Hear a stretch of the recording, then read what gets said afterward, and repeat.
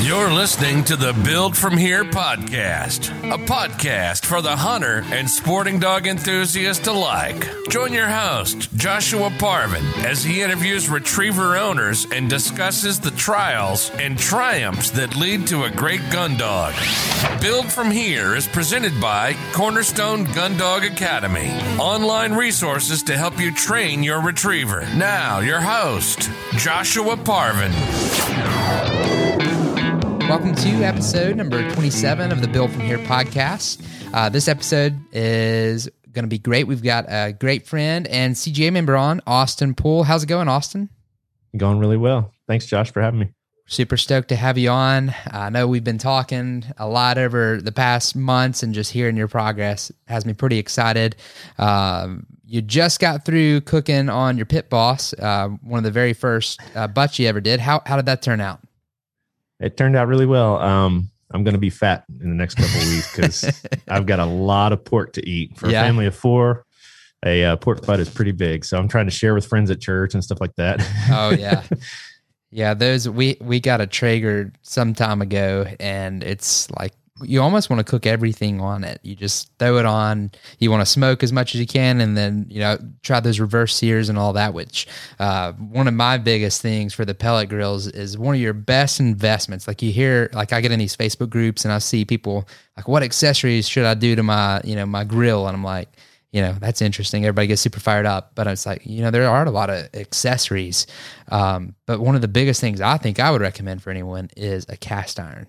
The skillet, things, like if you're going to do that reverse sear or whatever, throw that cast iron in there and get it super hot. Throw the steak on there after and it does a good job.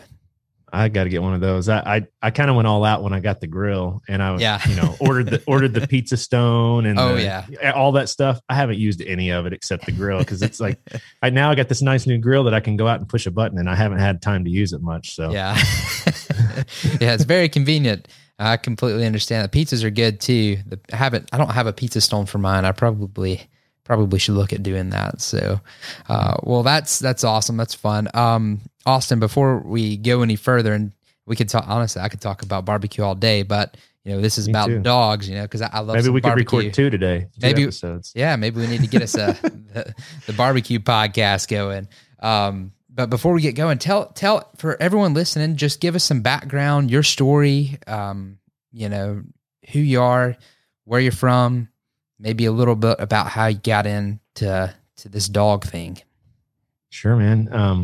Well, I'm a long talker, so, rein me in if you need to here. So I currently live in Delaware. I'm a corporate pilot here.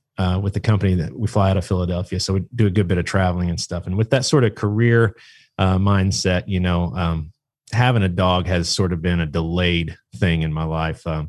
So I got into waterfowl hunting when I was about 12. Some uncles down in Arkansas took me out, and it wasn't the typical, flooded timber type of hunt. We were hunting an impoundment, I think, there. I was wearing a pair of borrowed knee boots and trying to not get the water into my boots, walking out through there, like following in my dad's footsteps, which was probably a bad idea because I'm stepping in his holes even deeper, but we get out to this little makeshift A-frame blind that they had thrown up out in the middle of this thing, and just watching them call at ducks and then shoot mallards and stuff. It just was like, man, I love this. I've always loved hunting, but this is cool. The whole water aspect of it and the decoys and the calling was a new experience to me, from dove hunting, squirrel hunting, that kind of thing.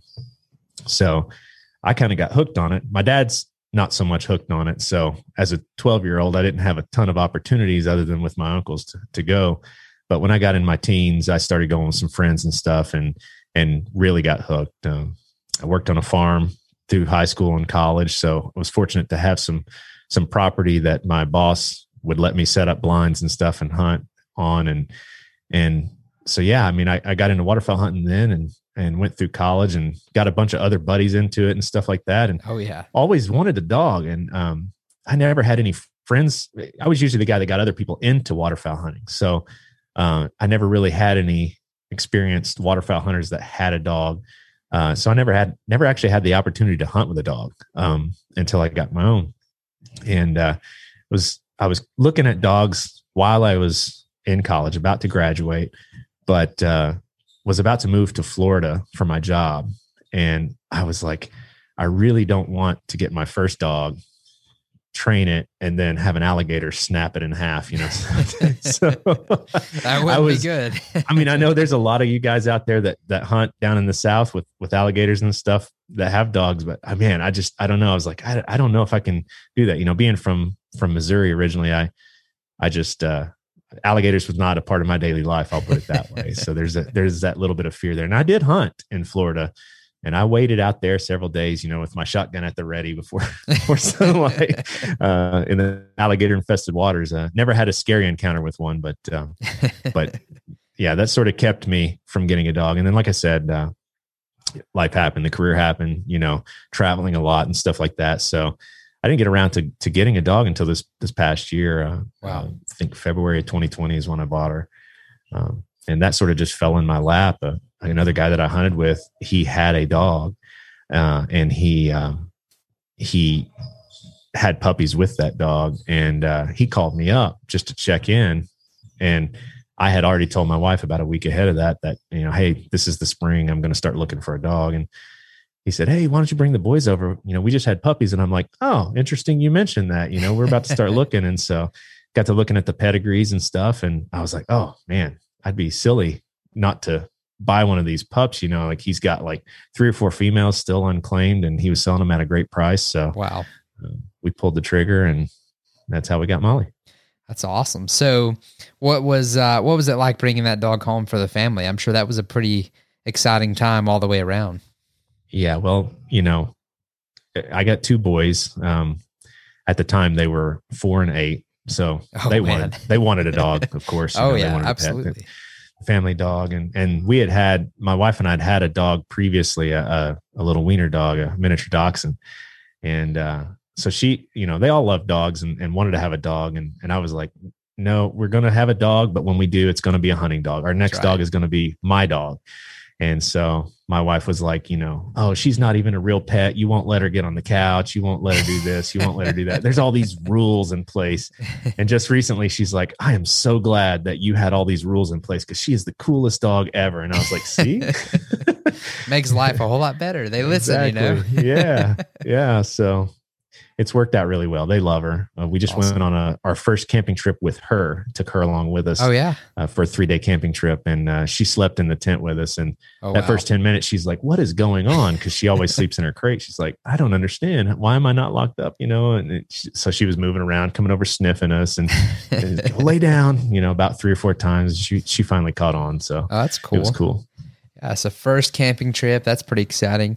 Let's talk a little about that too, because there's a lot of families that get dogs. You know, you have these rules in place, right? Because you're trying to develop a great retriever. So obviously there's got to be some boundaries. How did obviously at first it sounds like the family was a little unsure about that, but how did all that go? Maybe bringing in some of the boundaries that y'all put in place to make sure your dog had enough structure. How did that go with the family? You know, was it tough for them at first, or did they kind of finally get the hang of it? What was the whole deal there? Yeah, the family has pretty much right from the very beginning, you know, the day we brought her home, I was like, all right, boys, and to the wife, you know, like, there's going to be rules in place. You know, these are some of the rules. And I laid them out, and I was like, obviously, you know, as we go, we may have other rules or change those. So right from the get-go, my family didn't struggle at all with any of the rules so much. They more or less would say, hey, Dad, can we do this? Hey, Dad, can we do that? My wife still asks me, you know, hey, can I give her a piece of this food? And I'm like, not until we're done eating and she's, you know, not begging, then you can reward her with that, you know. But I was like, if she's looking at you right now, no, don't give it to her, you know. Yeah.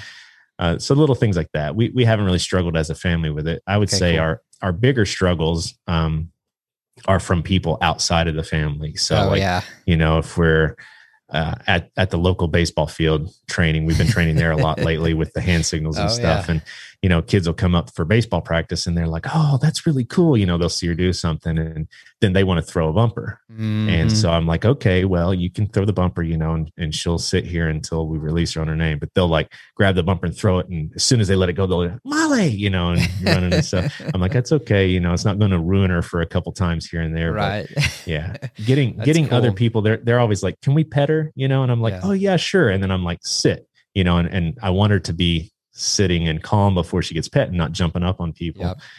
But they'll just like start rewarding Dive her right in. away Yeah, as soon as she jumps up. And it's like, you can't control other people's behavior. That's right. No, So, that is one of the toughest things to take your dog on a walk somewhere. Yeah.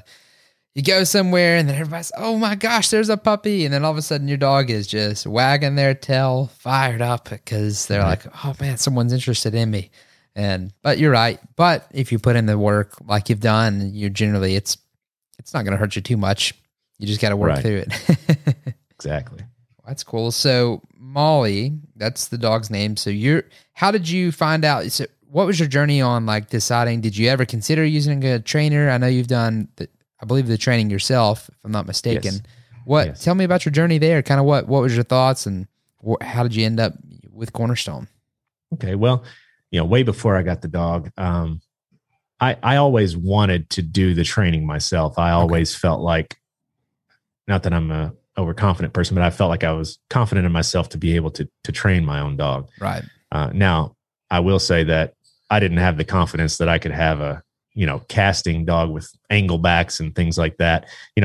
Way back, I was like, oh, that's like professional trainer stuff. Like I'm going to train my dog to sit steady and retrieve the ducks when I shoot them type of thing. Yep. But I always wanted to do that. I always felt like it would build a better bond with the dog.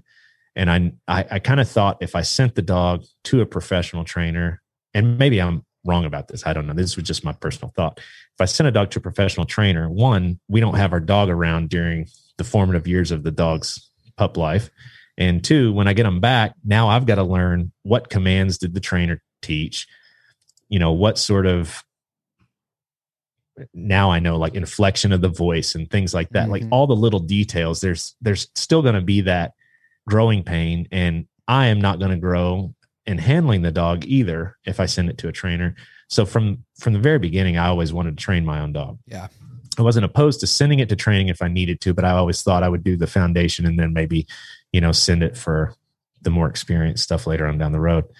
I first heard of Cornerstone, I believe, a few years back. I don't know when you guys started, but it had to have been probably about the time that you rolled out your first stuff. Mm-hmm.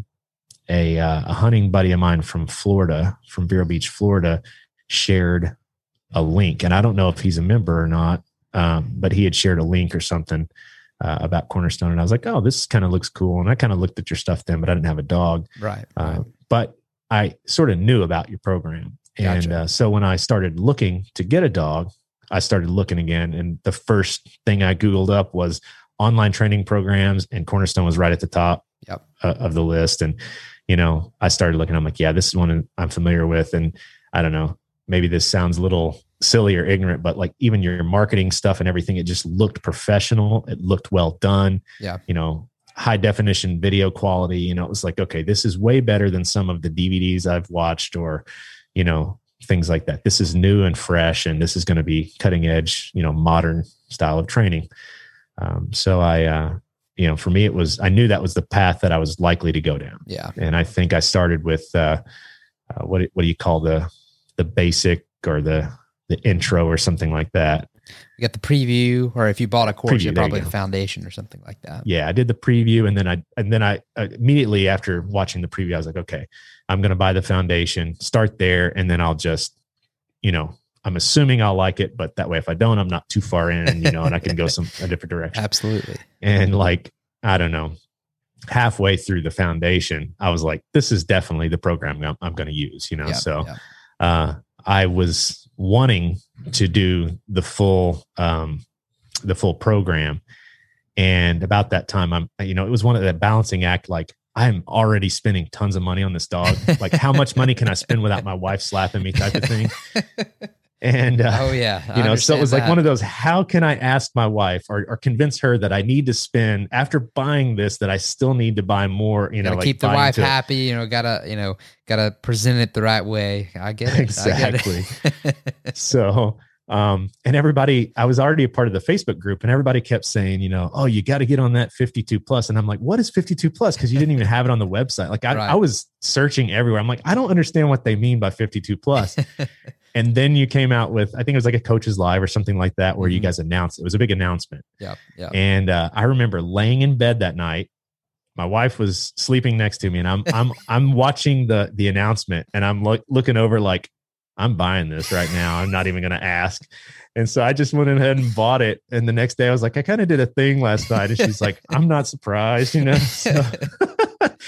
But now one of the things I really appreciate about you guys and your business structure is how well you treat your members. Like, you buy 52 plus, it's kind of like your flagship program, right? Or product right now. Yeah. You're going to get access to all the other products that you guys have, which is not what I'm using in my daily training, but it's nice to have access to all these other videos for tightening things up and going back. And I really appreciate that part of it. It's, you don't have to piecemeal and buy every different thing. Buy the flagship program and you got access to all of it. So that's really cool.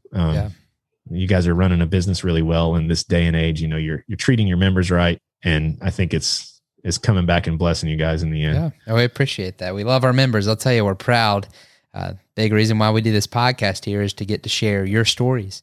Because it's just cool. I mean, it's so cool for your first. Is this your first dog or first retriever? Like it's not your first dog. You had a wiener dog, so right. This is kind of your first. Like I'm training this dog to hunt.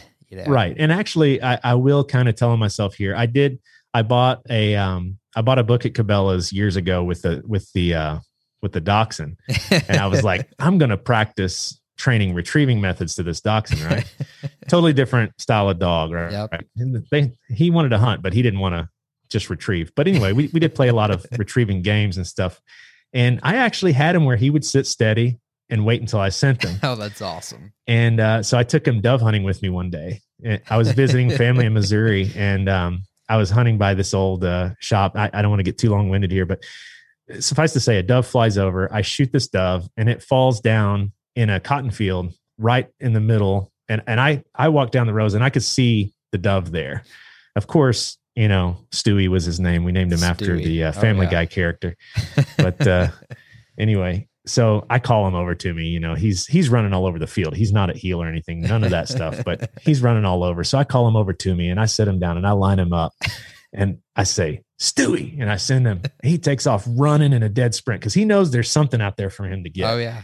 He tripped over the dove and then turned around and looked at it and grabbed it and started demolishing it. And flying feathers were flying everywhere. And I was like, okay, maybe he's not going to be a hunting dog after all. So I never trained him again. After that day, I was like, he's just a pet. Man, that's awesome. My wife wants a wiener dog. So I had a little experience training retrievers before that, but now this is my first retriever, first hunting dog. And man, I couldn't be more proud of her. I think I really lucked out with a very, very smart dog. Excuse me.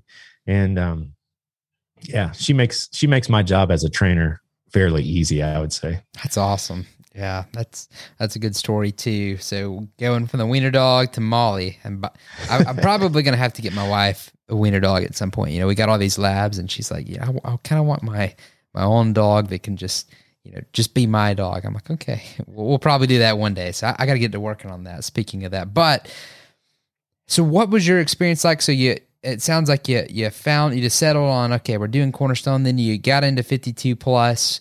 What was your experience like, up until this point? You're around week 41, I believe, on 52 plus. What has your experience been like, training Molly from, it sounds like coming into this, you weren't really expecting all the hand signals and all that, maybe some more advanced stuff.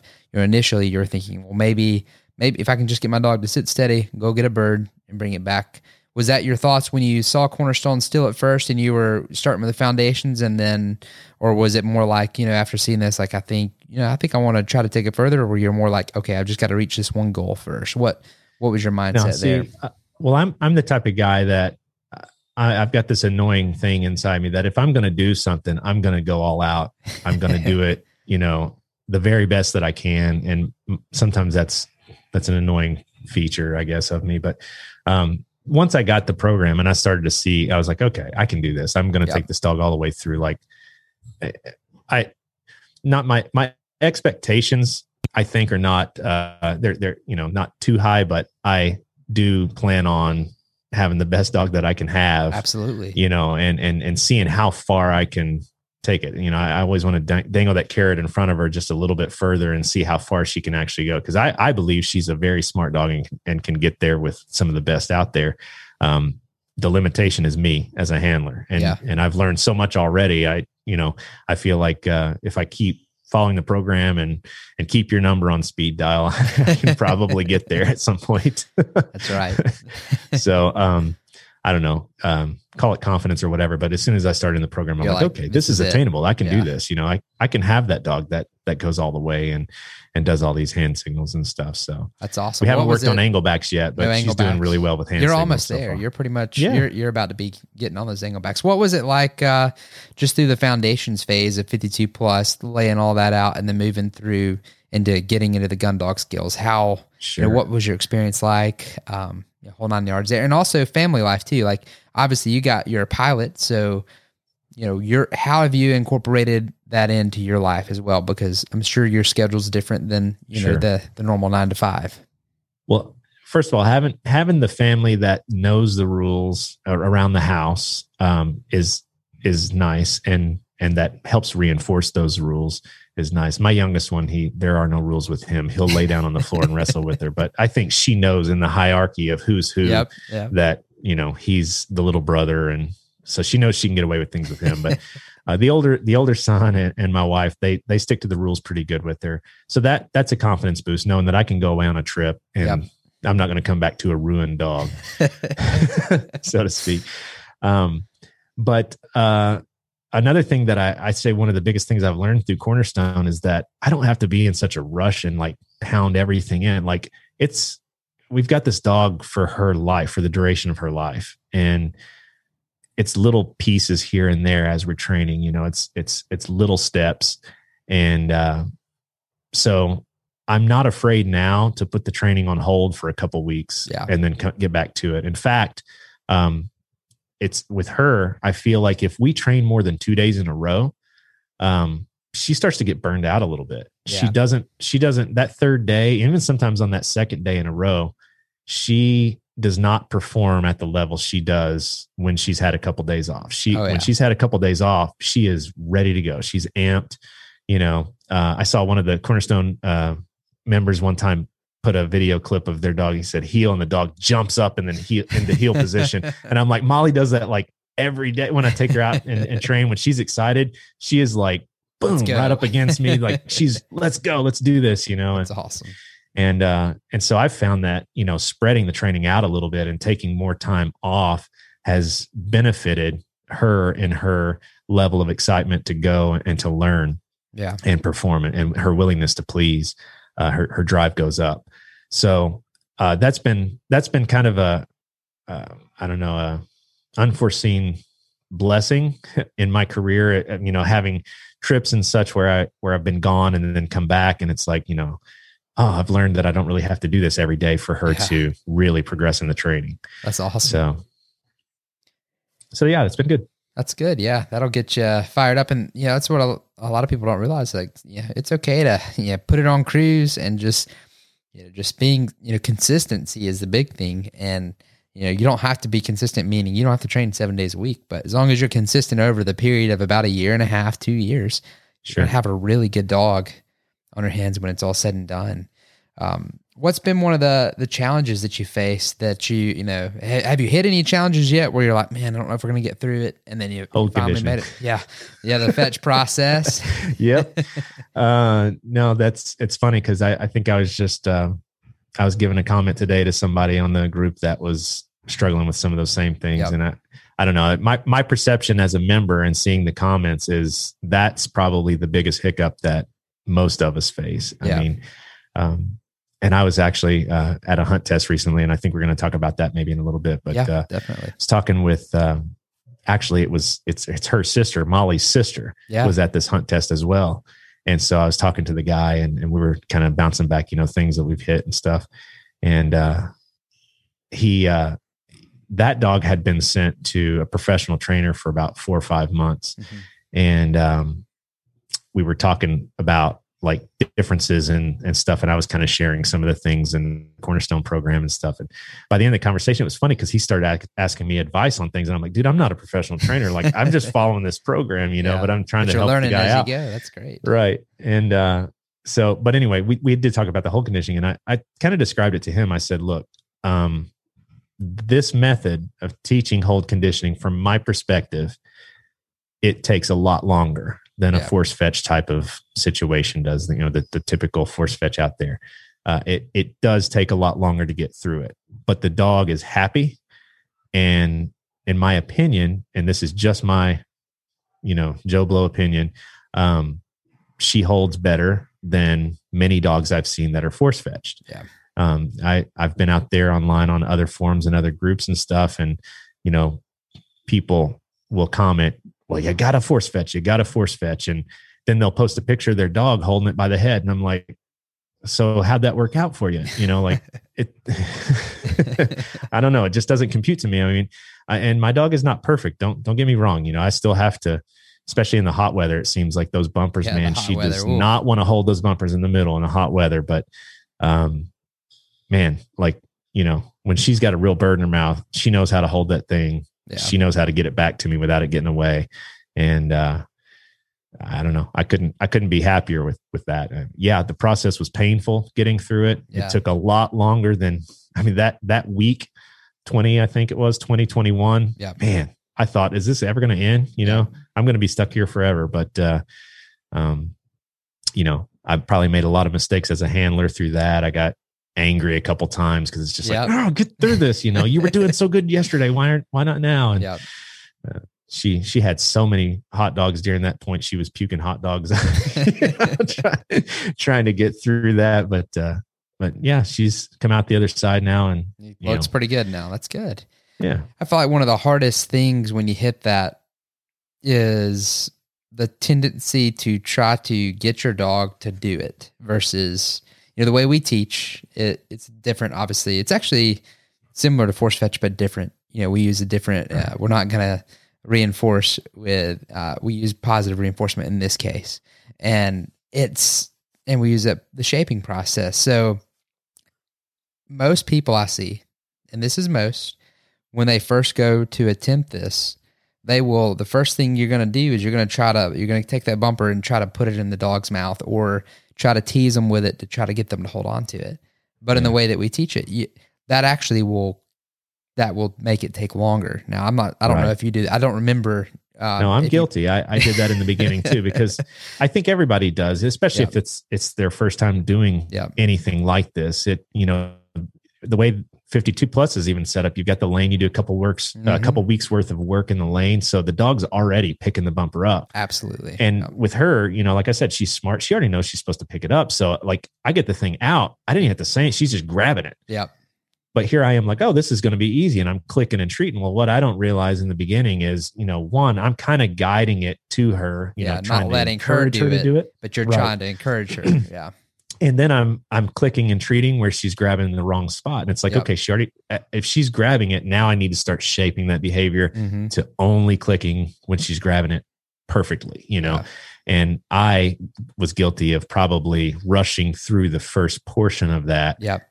And not really shaping the behavior to the point where I should have. So then when we got to the part where we're doing, laying it on the ground and having her fetch and stuff, now she's just grabbing it, and she thinks she's doing it right. And I'm like, but not that's where you're trying not to correct, but you also don't want to just let her do it 10 times wrong in the same way either, so I think that was the biggest learning curve for me as a trainer and as a handler going through that process the first time. And, how do you feel coming out on the end of it? Do you feel like you learned a lot about your dog and how to correct and when to reinforce? And you learn a lot about that in the foundation, like when you're doing the obedience.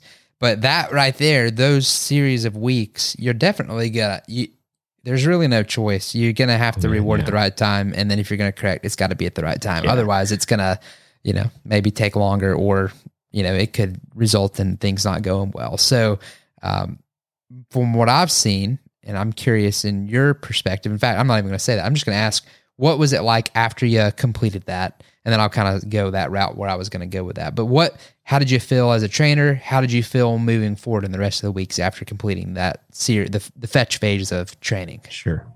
Well, I'll start by throwing this caveat out there that I know I'm not a professional and I know I still got a lot to learn, but I wish I could go back to week 20 right now and do it again. Cause I think it would do it. I think I could do it in half the time. I'm not, boasting. I just think I could do it in half the time, knowing what I know now. Yeah. If I had known then, because I learned it the hard way through the process. Yeah. And I think my learning curve was part of what took it so long to happen. And I just hope by the time I get my next dog that I don't forget everything that I learned during that process. You definitely won't. It'll be burned in there. You won't forget. Because I'm like doing the math in my head. I'm like, I don't really think that I can justify having 2 dogs because I don't, she doesn't get enough retrieves as it is. I'm already having to plan like all these trips now to go hunting and stuff to get her some retrieving. And I'm like, I can't justify having 2, but when she's getting close to the end of her career, I hopefully to follow it up with the next dog. And it's like, oh man, I hope I don't lose that, those little details of nuggets of knowledge of hold conditioning. Cause I need to write them down or something like that. Yeah. So. Well, I think we're going to add some extra updates in there for extra support in those specific spots, mainly because we want you to get it right even faster on the first phase through, but It is so hard like that. I've just noticed. And like when I first started doing it this way, that was one of the hardest things I had to learn too, is it's okay. We're not getting it. It's your perspective on how you go about it. It's not, we're getting our dog to hold the bumper. We're letting them choose to hold the bumper. And I know that sounds crazy. Yeah. Some people think, well, what if my dog doesn't want to touch the bumper or hold the bumper? Well, the fact is they're going to. It's like gravity. You just can't get around it. It will eventually happen. You just got to put the right things in the right order for that to happen. But where I was going to go, and that's why I asked you. So it sounds like that was the case, but I didn't want to say that and for you to just, oh yeah, that's exactly what happened. I wanted you to come from your perspective first. But where I was going to go with that, now that I know that, is coming out on the end of that, you kind of learned a lot, and you probably are better off for it through the rest of the training. Probably more efficient on your correction, more efficient on your, rewarding when your dog does right. Yeah. You and Barton were just talking on the last episode about, timing of correction and stuff like that. I mean, you've got to be Johnny on the spot with reward and correction during that process. Yep. If anything, go through hold condition, go through week 20 and 21, and you'll become a better trainer for your dog. Yeah. In general. And it's awesome. It's awesome. Yeah. It's, and that's one of the hardest things. But once you get it, though, it's actually not that hard. And then it almost becomes like just easy secondhand. I mean, it just becomes super easy once you get it. But it's a process. So that gets me excited just hearing you talk about that, because that shows me that you're learning. And that's what we wanted to do when we created this too, is not just create something that this isn't cookie cutter. You go through it, but you learn and you grow. Kind of like what you were saying. And really, you're getting what you wanted to begin with, anyways, which is, hey, I want to have this experience so that I know what to do as you go through it. So from there, that was one of your big challenges. So now you've done pretty well as far as you're in 41. You're getting into what I call some of the most fun parts of training. Sure. Handling, hand signals, and all of that. I believe we've talked about, I know you and I talked to the other day about hunt tests. Talk about your journey there. So when did you enter your first hunt test? What week were you through? Kind of how has all that gone? All right. So we're doing, right now we're doing the AKC, junior hunt tests. Yep. And realistically, she's beyond that a little in the training. Yeah. So, not that you can ever expect a dog to get a pass, but I'm pretty confident she's going to get a pass whenever I enter in the junior test right now. I would be trying to run her in seniors, but we haven't gotten to the official blind training yet in 52 plus. She's done blinds during real duck season. Yeah. Coincidentally, because I can't shoot very well and I'm always dropping them 100 yards away. And so I'm having to heel her out there, and we're walking through frag and grass, and I'm just like, hunt it up. And she does. She finds it every time. But we haven't done official blind training yet. Right. And so, that's the only thing that's keeping me from entering in the senior level yet. But, no, she's doing great with the junior stuff.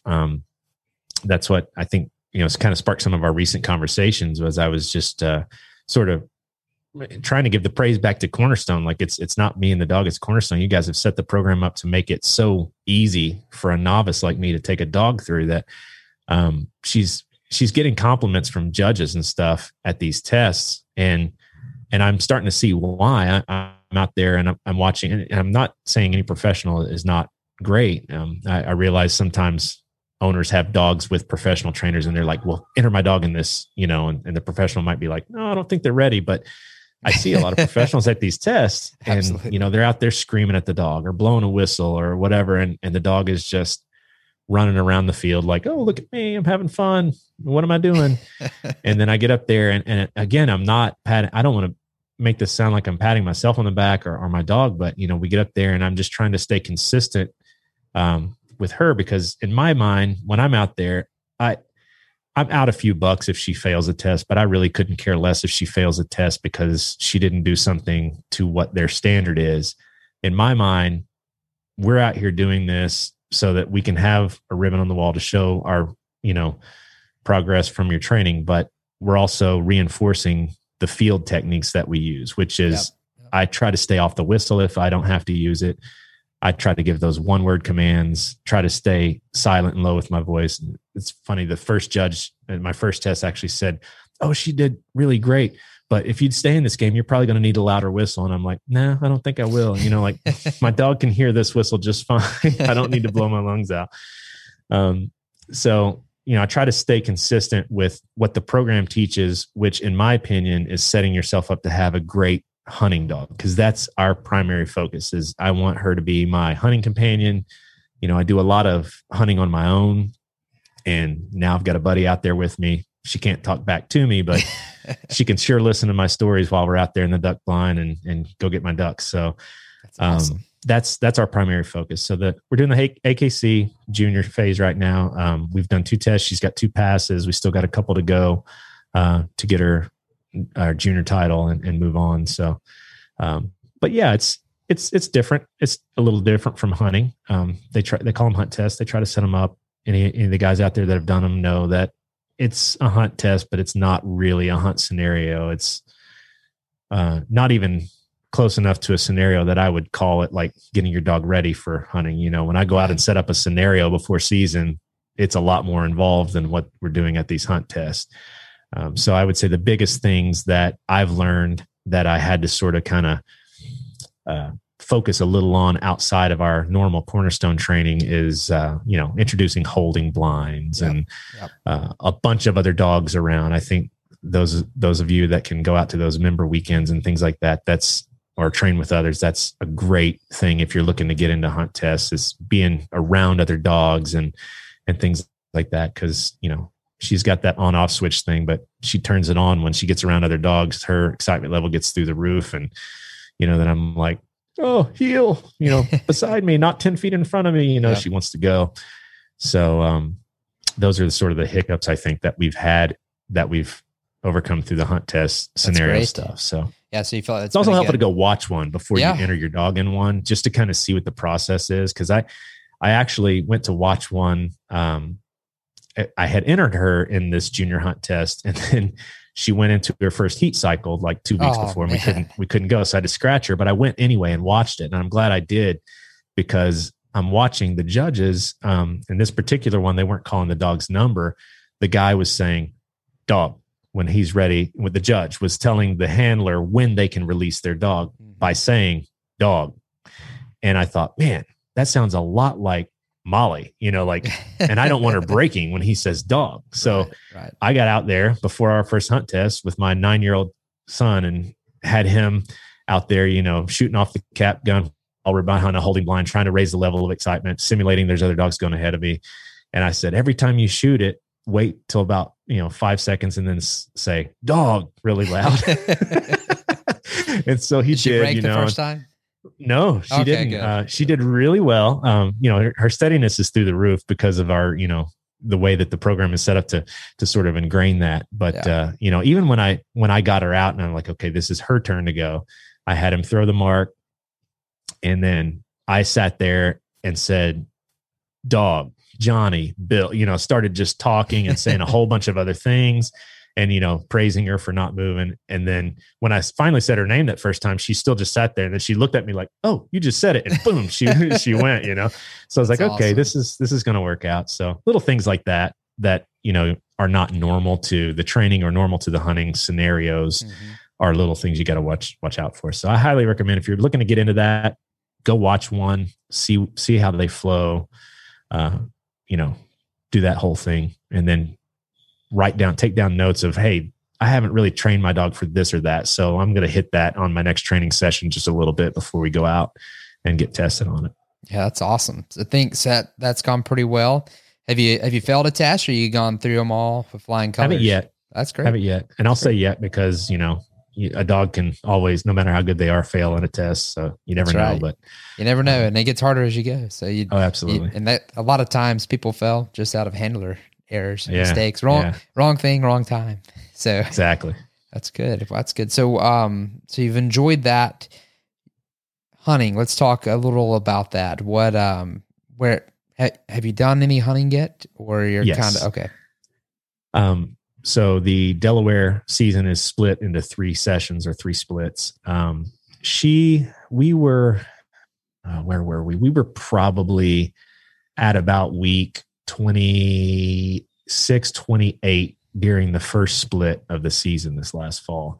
So I wasn't, she wasn't ready as badly as I wanted her to go. I think you and I had talked about that time and I was like, I don't think this season's in the cards for her. I don't think she's going to be ready. And you're like, oh, well, you never know. You're getting pretty close. You were trying to be encouraging, but I'm thinking, no, there's no way we're not going to get there, And, but we did actually. So, coincidentally, I think most of you guys out there probably know the waterfowl season was really great in the very beginning, early season. And then it just tanked and got really bad late season. At least it did for us.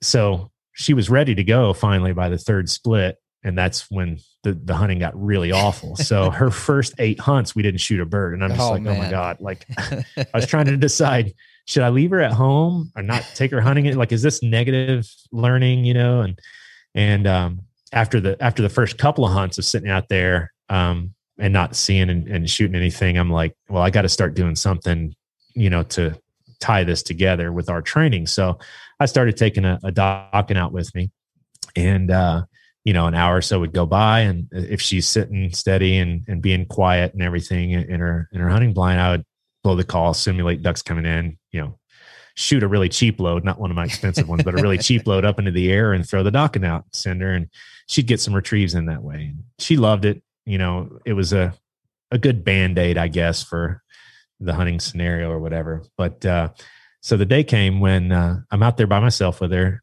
hunting and a bull drake pintail flies across the decoys. And I'm like, oh, this is a perfect first retrieve, because I had held off a lot of hooded mergansers and other things. I'm like, I want my dog's first retrieve to be, a mountable retrieve.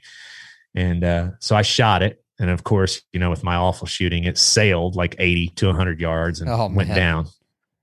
But it looked like it hit hard. So I was like, yeah, it's down for the count, And so I look over and, I'm hunting public land in a public blind. So I don't have her in the blind or right next to the blind. I have her about 15 yards in her mow marsh away from me off to the left side. And she is standing at attention with her head outside, marked it perfectly. She's locked in. She's waiting for the command. And I'm like, yes, this is going to be an awesome first retrieve. So I whip out the old iPhone and hit record and send her on her name. And she goes on a line. I couldn't have drawn a more perfect line, angled across the water. She just perfect straight line out to the area of the fall. And she gets about 10 yards from the duck. And the duck sees her coming and starts trying to get away and starts running and flopping, going off to her left. And I'm thinking, all right, her prey drive's about to kick in. She's going to attack this thing. This is going to be an awesome video. I'm going to get to post it on CGA and all this stuff, And she just keeps on going in that straight, perfect line to the area of the fall, looking for a Docken and just walking in circles and looking back at me like, where is it? I know it was here. And I'm like, oh no, like chase the bird, like come on, prey drive, kick in, and I just think that she did not draw the 2 points together in her mind that's what she's going for. We had used frozen whole birds in her training and everything. It wasn't a feather problem. It wasn't a bird problem.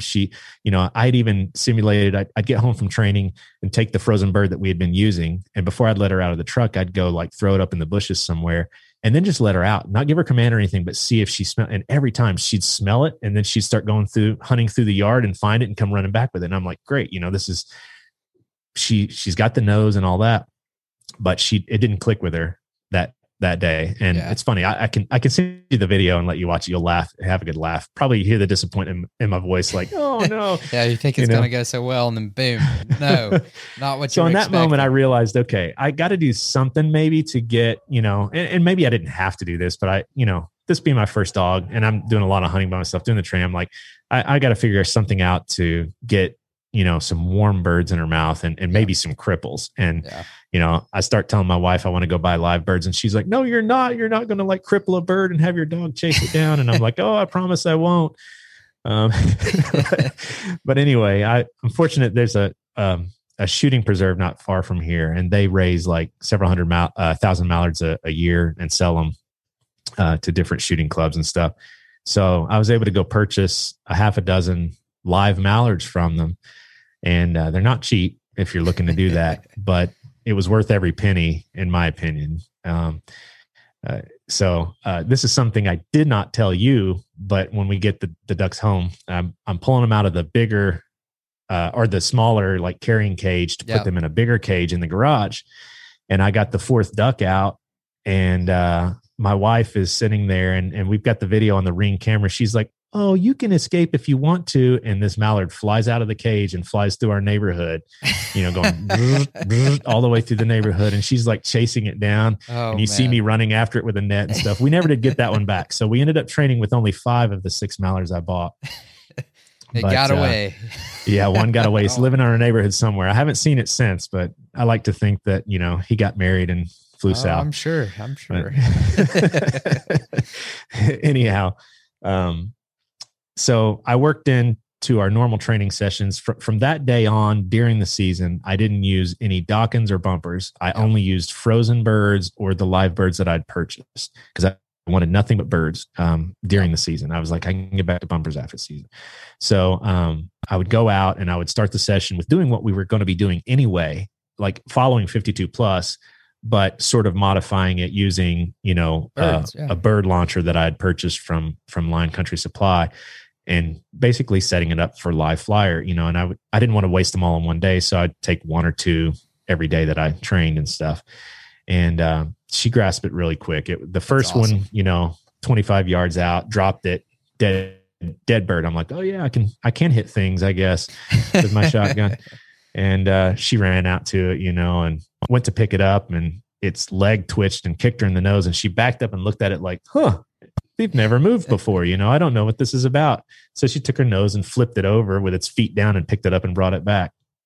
And the second bird was much the same. And we got, I think I've shared with you before, but we got some pretty interesting training scenarios with a couple of other ones where I got a little cocky and set the cage out a little further to try to let the duck fly a little more, get some more air time, and thought I missed it good, bad enough to not kill it. But we were able to recover those birds. She used her nose and we found them, and wow.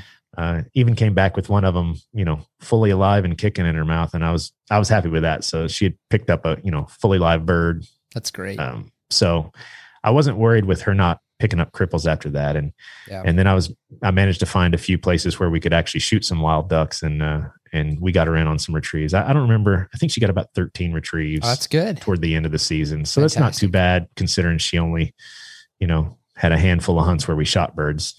So other than that first duck, she recovered every bird that I shot after that. That's great. And there were a lot of them that I would have never found. Wow. So yeah, dog's a huge asset. As exciting as that pintail was for a first retrieve, 100, 120 yards out, however far it was, probably a little far for him. My first retrieves for my dogs, I prefer a good 25 to 40 yard dead mallard that's just straight in. They see it. It's like a no brainer. But I mean, heck, the dog went straight to it. It's just once they get out of that range there, you know, if that bird, I mean, at that distance, it probably got away. So it's unfortunate, but you did a good job. I am excited to hear how you handled through that. So there's another, you know, good thing that you did is you took what you learned and you're like, okay, well, now I'll teach my dog. We go and we fix this problem, then you're good to go. So it's, that's good how you work through it. And it sounds like the rest of the season went pretty well. Yeah. We didn't shoot a ton of ducks, but when we did, she got them. So, you know, she marked, fortunate enough to drop a few that were close where she could mark them and just get them. And there were probably just as many that we shot that sailed on us and then, you know, fell way far away. And I learned my lesson after sending her a couple times, like, okay, she's not marking out to these distances yet. Yeah. I've just got to heel her out there and, you know, practice hunting it up. So, and that's what we did. We would just heel out to the area of the fall and let her hunt it up, try to get downwind of where we thought it fell and let her hunt it up. And, you know, like I said, great nose. She's found every single one of them. That's excellent.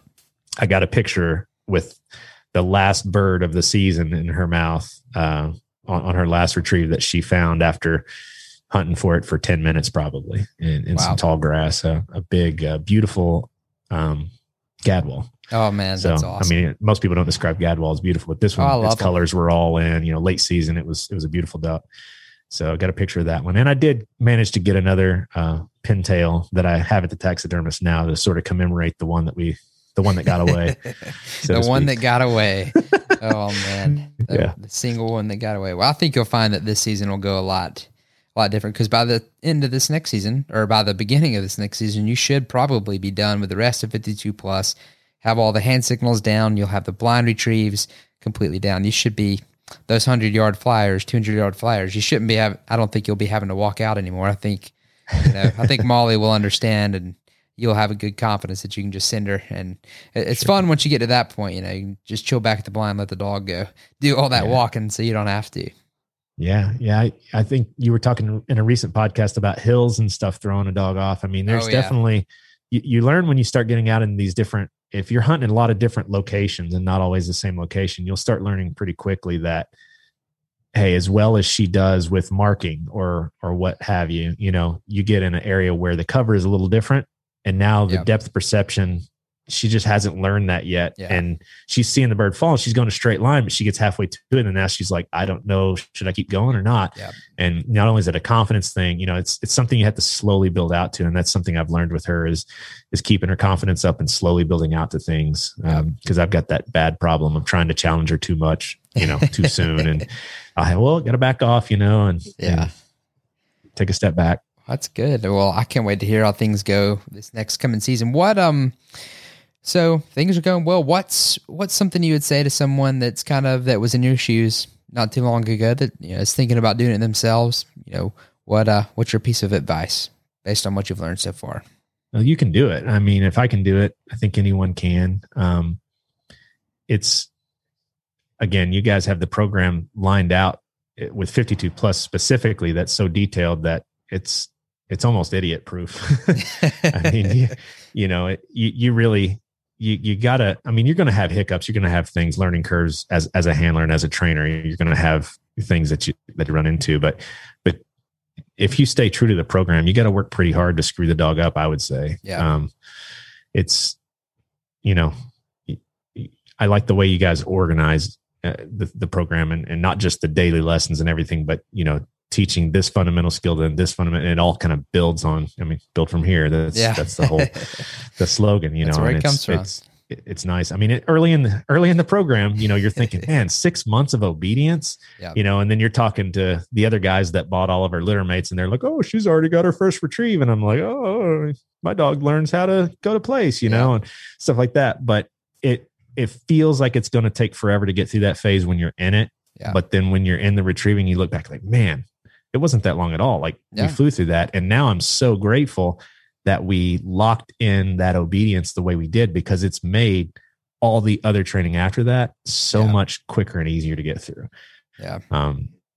Because the dog listens, you know, and the dog knows how to learn, and you know how to teach the dog new skills. And, you know, just to little things like jumping up into the back of the truck, like I could set her Momarsh blind next to the tailgate, and the Momarsh blind is taller than the tailgate, and she'll jump into it all day long, but she wouldn't jump into the back of the truck. And I'm like, you're getting too heavy for me to lift you into the back of this truck. Like I don't have her jump out of it on concrete or anything, but it's like, you can jump in this thing. It's not going to hurt you. Yeah. So I get out the clicker one day and I put some hot dogs up on the tailgate, and I put her paws up there so she can see it. And I'm like, I clicked it as soon as she grabbed it. And then I'm like, tap the tailgate and say up, and things like that. And it didn't take me, but a few minutes to teach her to jump up in the back of the truck. And now, she'll try to jump into it without the tailgate open. I'm like, I don't think you can quite get that high, but yeah, she knows what she's supposed to do. So it's learning how the dog learns and getting through things like that. You can take those skills and you can apply it across the dog's life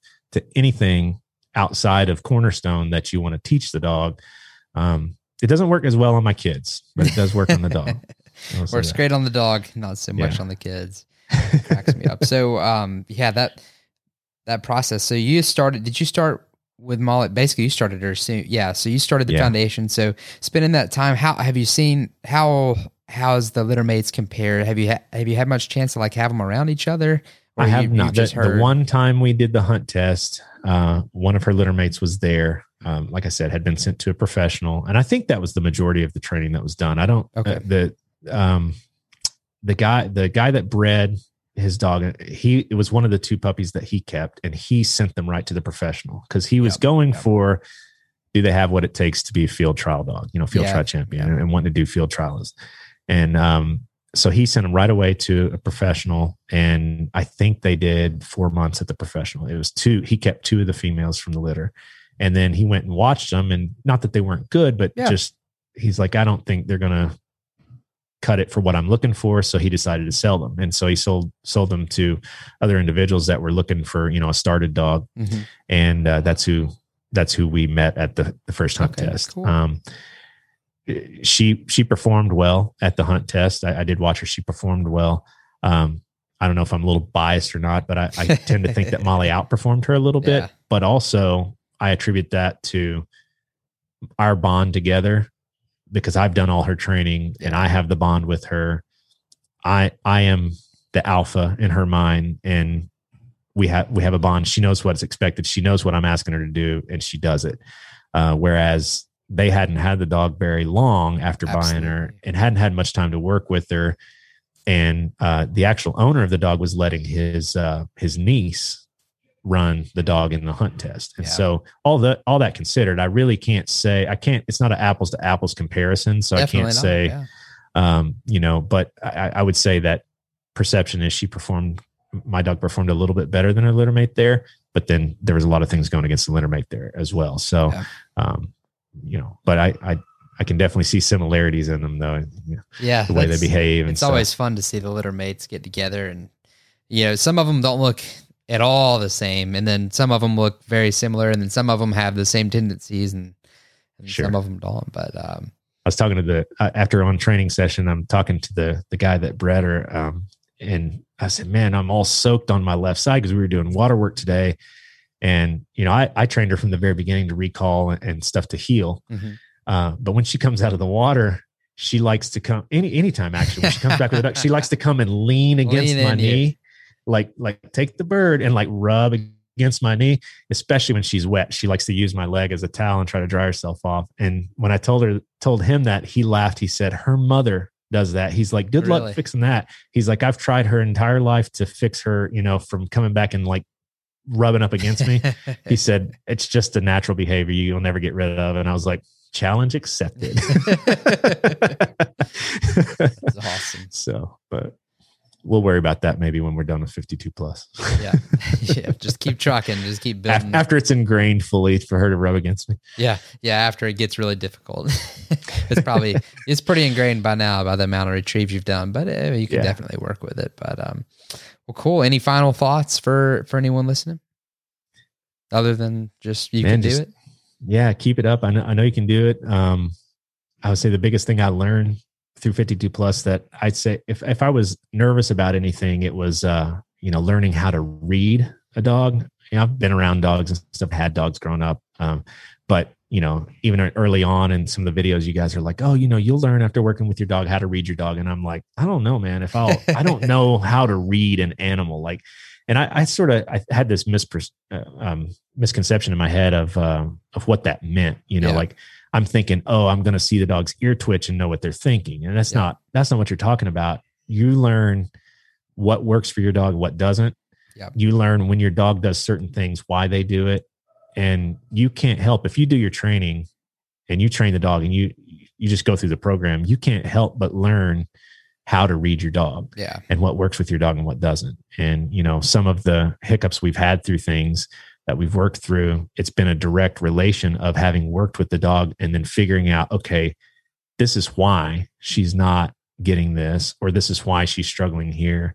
And then been able to devise a plan and go back and fix it. That's awesome. And sometimes that does involve, thinking for yourself a little outside of the Cornerstone program. It's not to depart from the program, but the program teaches you how to read your dog and therefore how to develop something that fixes the problem you may be having, Well, that's what we wanted. That was the goal. So clearly it's working. Yeah. And I'm not saying going out and buying live ducks was the only thing that could have fixed her, not going after it, but it was something that I had available to me and it worked. That's and, good. Reading the dog's behavior is what got me to think, oh, I don't think she understands this. And, there's been other things too, lining memories and stuff like that. She did great with, and then all of a sudden one day she just popped. Yep. And I think we talked a little bit about that. That's what spurred some of our first conversations. And it was like, why is she all of a sudden doing this? Well, come to find out, the fall area was in a shadow. And even though it was a bright, clear, sunny day, and I can see that white bumper just fine from 150 yards, she couldn't see it. And if she couldn't see it, she didn't want to do anything wrong and get corrected. So she'd stop halfway. Like, what do you want me to do now? And, just learning little things like that and reading the dog's behavior, we were able to figure out, okay, let's go out in a sunny area. Let's set up a white bucket to get her to, keep drawing and, pulling in that area until she sees the bumper and stuff. And then that built her confidence through the roof. And now she'll just keep on going on a straight line that I send her to until she runs around the curvature of the earth, Yeah, that's awesome. Sometimes I'm like, no, stop, come back. It's over here. That's awesome. So awesome. Well, Austin, it's been great having you on. I hope everyone got a lot out of it. I'm sure there's lots of good things, lots of good stories here too. So as always, Bill from here, and look forward to the next one. Yeah, let's start episode 2 with the barbecue conversation now. That's right. No, it's been great being on. Thanks, Josh, for having me. Thank you. Have a good one. Thanks for listening to the Build From Here podcast. To learn more about retriever training or our podcast, visit cornerstonegun.com.